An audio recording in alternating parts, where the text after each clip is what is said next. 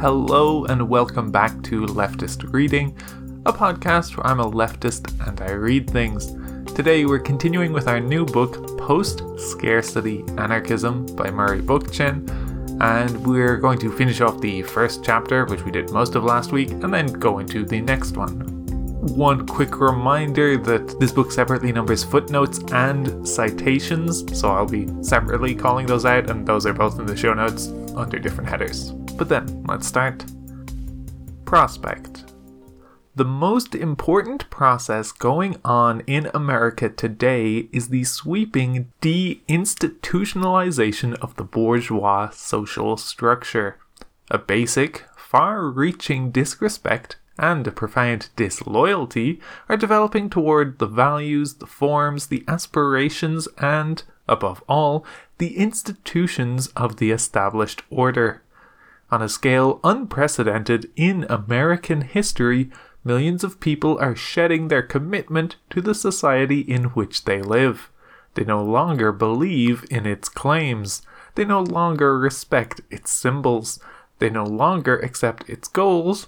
And most significantly, they refuse almost intuitively to live by its institutional and social codes.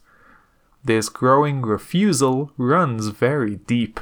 It extends from an opposition to war into a hatred of political manipulation in all its forms.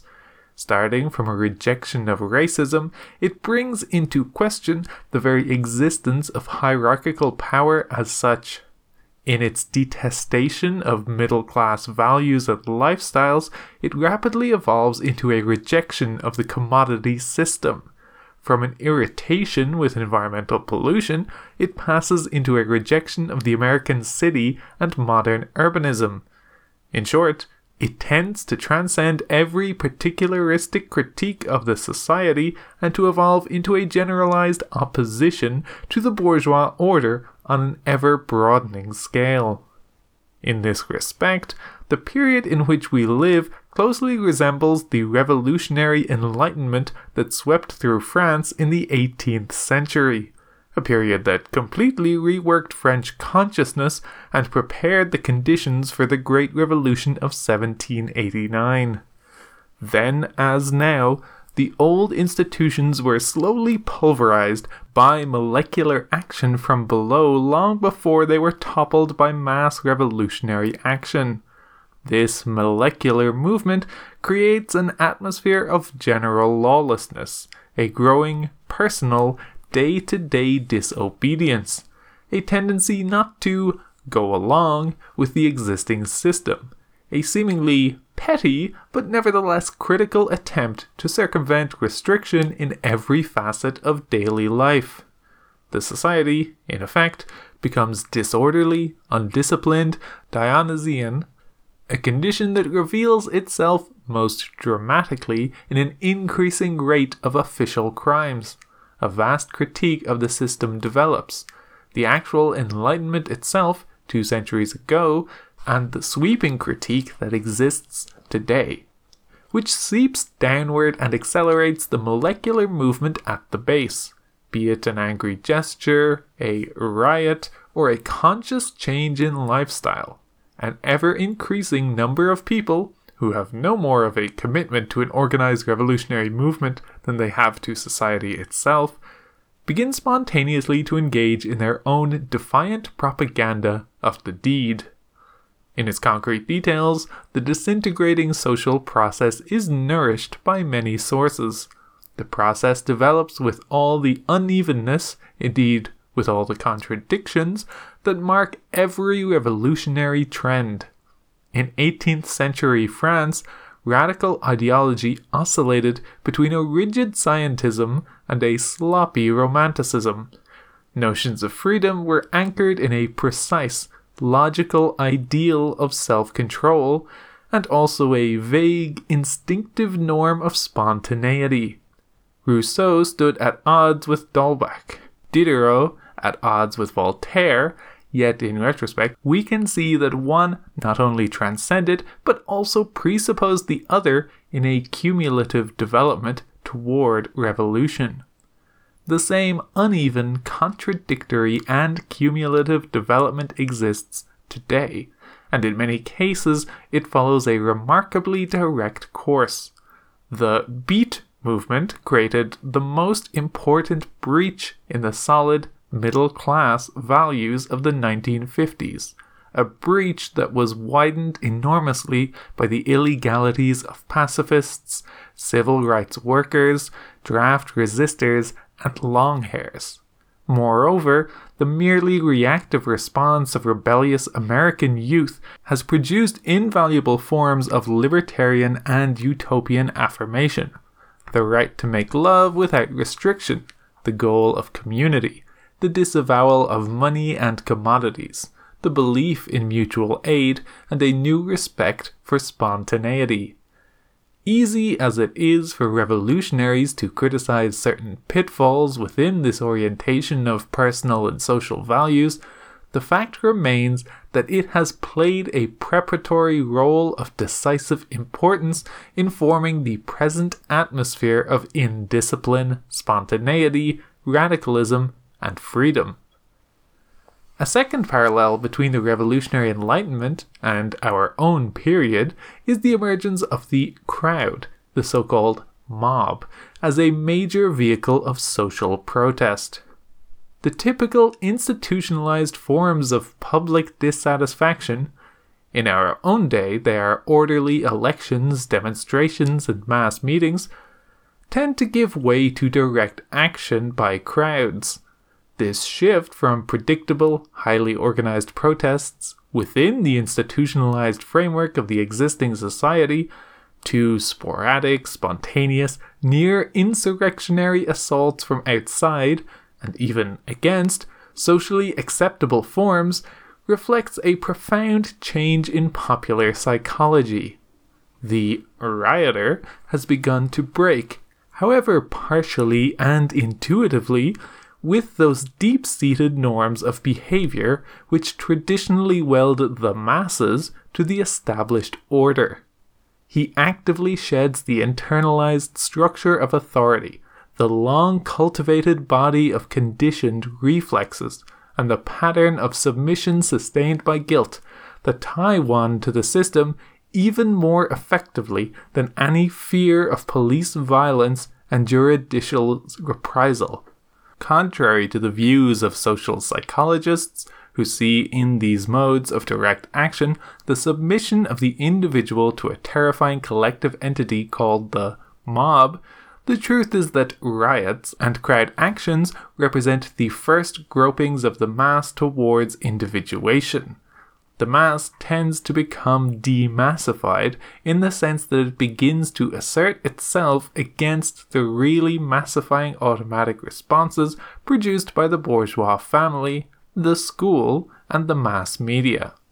By the same token, crowd actions involve the rediscovery of the streets and the effort to liberate them. Ultimately, it is in the streets that power must be dissolved. For the streets, where daily life is endured, suffered, and eroded, and where power is confronted and fought, must be turned into the domain where daily life is enjoyed, created, and nourished. The rebellious crowd marked the beginning not only of a spontaneous transmutation of public into social revolt, but also of a return from the abstractions of social revolt to the issues of everyday life. Finally, as in the Enlightenment, we are seeing the emergence of an immense and ever-growing stratum of déclassés, a body of lumpenized individuals drawn from every stratum of society. The chronically indebted and socially insecure middle classes of our period compare loosely with the chronically insolvent and flighty nobility of pre-revolutionary France. A vast flotsam of educated people emerged then, as now, living at loose ends without fixed careers or established social roots. At the bottom of both structures, we find a large number of chronic poor. Vagabonds, drifters, people with part-time jobs or no jobs at all, threatening, unruly sans-culottes, surviving on public aid and on the garbage thrown off by society. The poor of the Parisian slums, the blacks of the American ghettos. But here all the parallels end. The French Enlightenment belongs to a period of revolutionary transition from feudalism to capitalism, both societies based on economic scarcity, class rule, exploitation, social hierarchy, and state power. The day-to-day popular resistance which marked the 18th century and culminated in open revolution was soon disciplined by the newly emerging industrial order, as well as by naked force. The vast mass of déclassés and sans-culottes was largely absorbed into the factory system and tamed by industrial discipline. Formerly rootless intellectuals and footloose nobles found secure places in the economic, political, social, and cultural hierarchy of the new bourgeois order. From a socially and culturally fluid condition, highly generalized in its structure and relations, society hardened again into rigid, particularized class and institutional forms. The classical Victorian era appeared not only in England, but, to one degree or another, in all of Western Europe and America.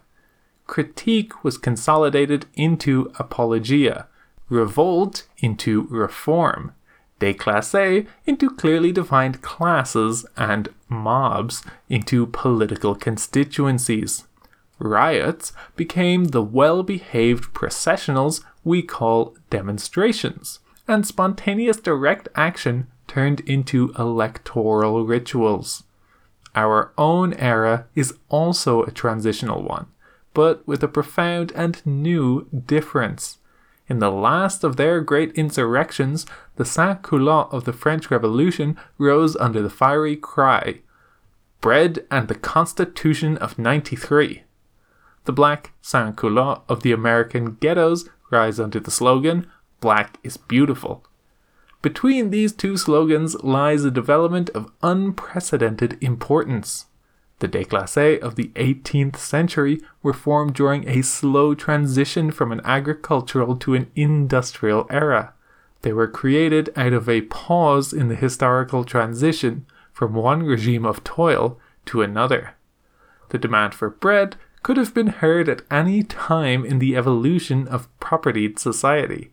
The new déclassés of the 20th century are being created as a result of the bankruptcy of all social forms based on toil. They are the end products of the process of propertied society itself and of the social problems of material survival. In the era when technological advances and cybernation have brought into question the exploitation of man by man, toil, and material want in any form whatever, the cry, "Black is beautiful," or "Make love not war," marks the transformation of the traditional demand for survival into a historically new demand for life. Footnote 18. What underpins every social conflict in the United States today is the demand for the realization of all human potentialities in a fully rounded, balanced, totalistic way of life. In short, the potentialities for revolution in America are now anchored in the potentialities of man himself. What we are witnessing is the breakdown of a century and a half of embourgeoisement and a pulverization of all bourgeois institutions at a point in history when the boldest concepts of utopia are realizable. And there is nothing that the present bourgeois order can substitute for the destruction of its traditional institutions but bureaucratic manipulation and state capitalism. This process is unfolding most dramatically in the United States. Within a period of little more than 2 decades, we have seen the collapse of the American dream, or what amounts to the same thing, the steady destruction in the United States of the myth that material abundance, based on commodity relations between men, can conceal the inherent poverty of bourgeois life. Whether this process will culminate in revolution or in annihilation will depend in great part on the ability of revolutionists to extend social consciousness and defend the spontaneity of the revolutionary development from authoritarian ideologies, both of the left and of the right. Ecology and revolutionary thought. In almost every period since the Renaissance, the development of revolutionary thought has been heavily influenced by a branch of science, often in conjunction with a school of philosophy.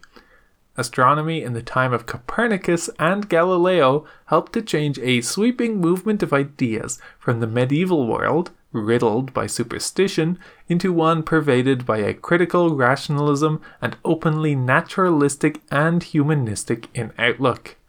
During the Enlightenment, the era that culminated in the French Revolution, this liberatory movement of ideas was reinforced by advances in mechanics and mathematics.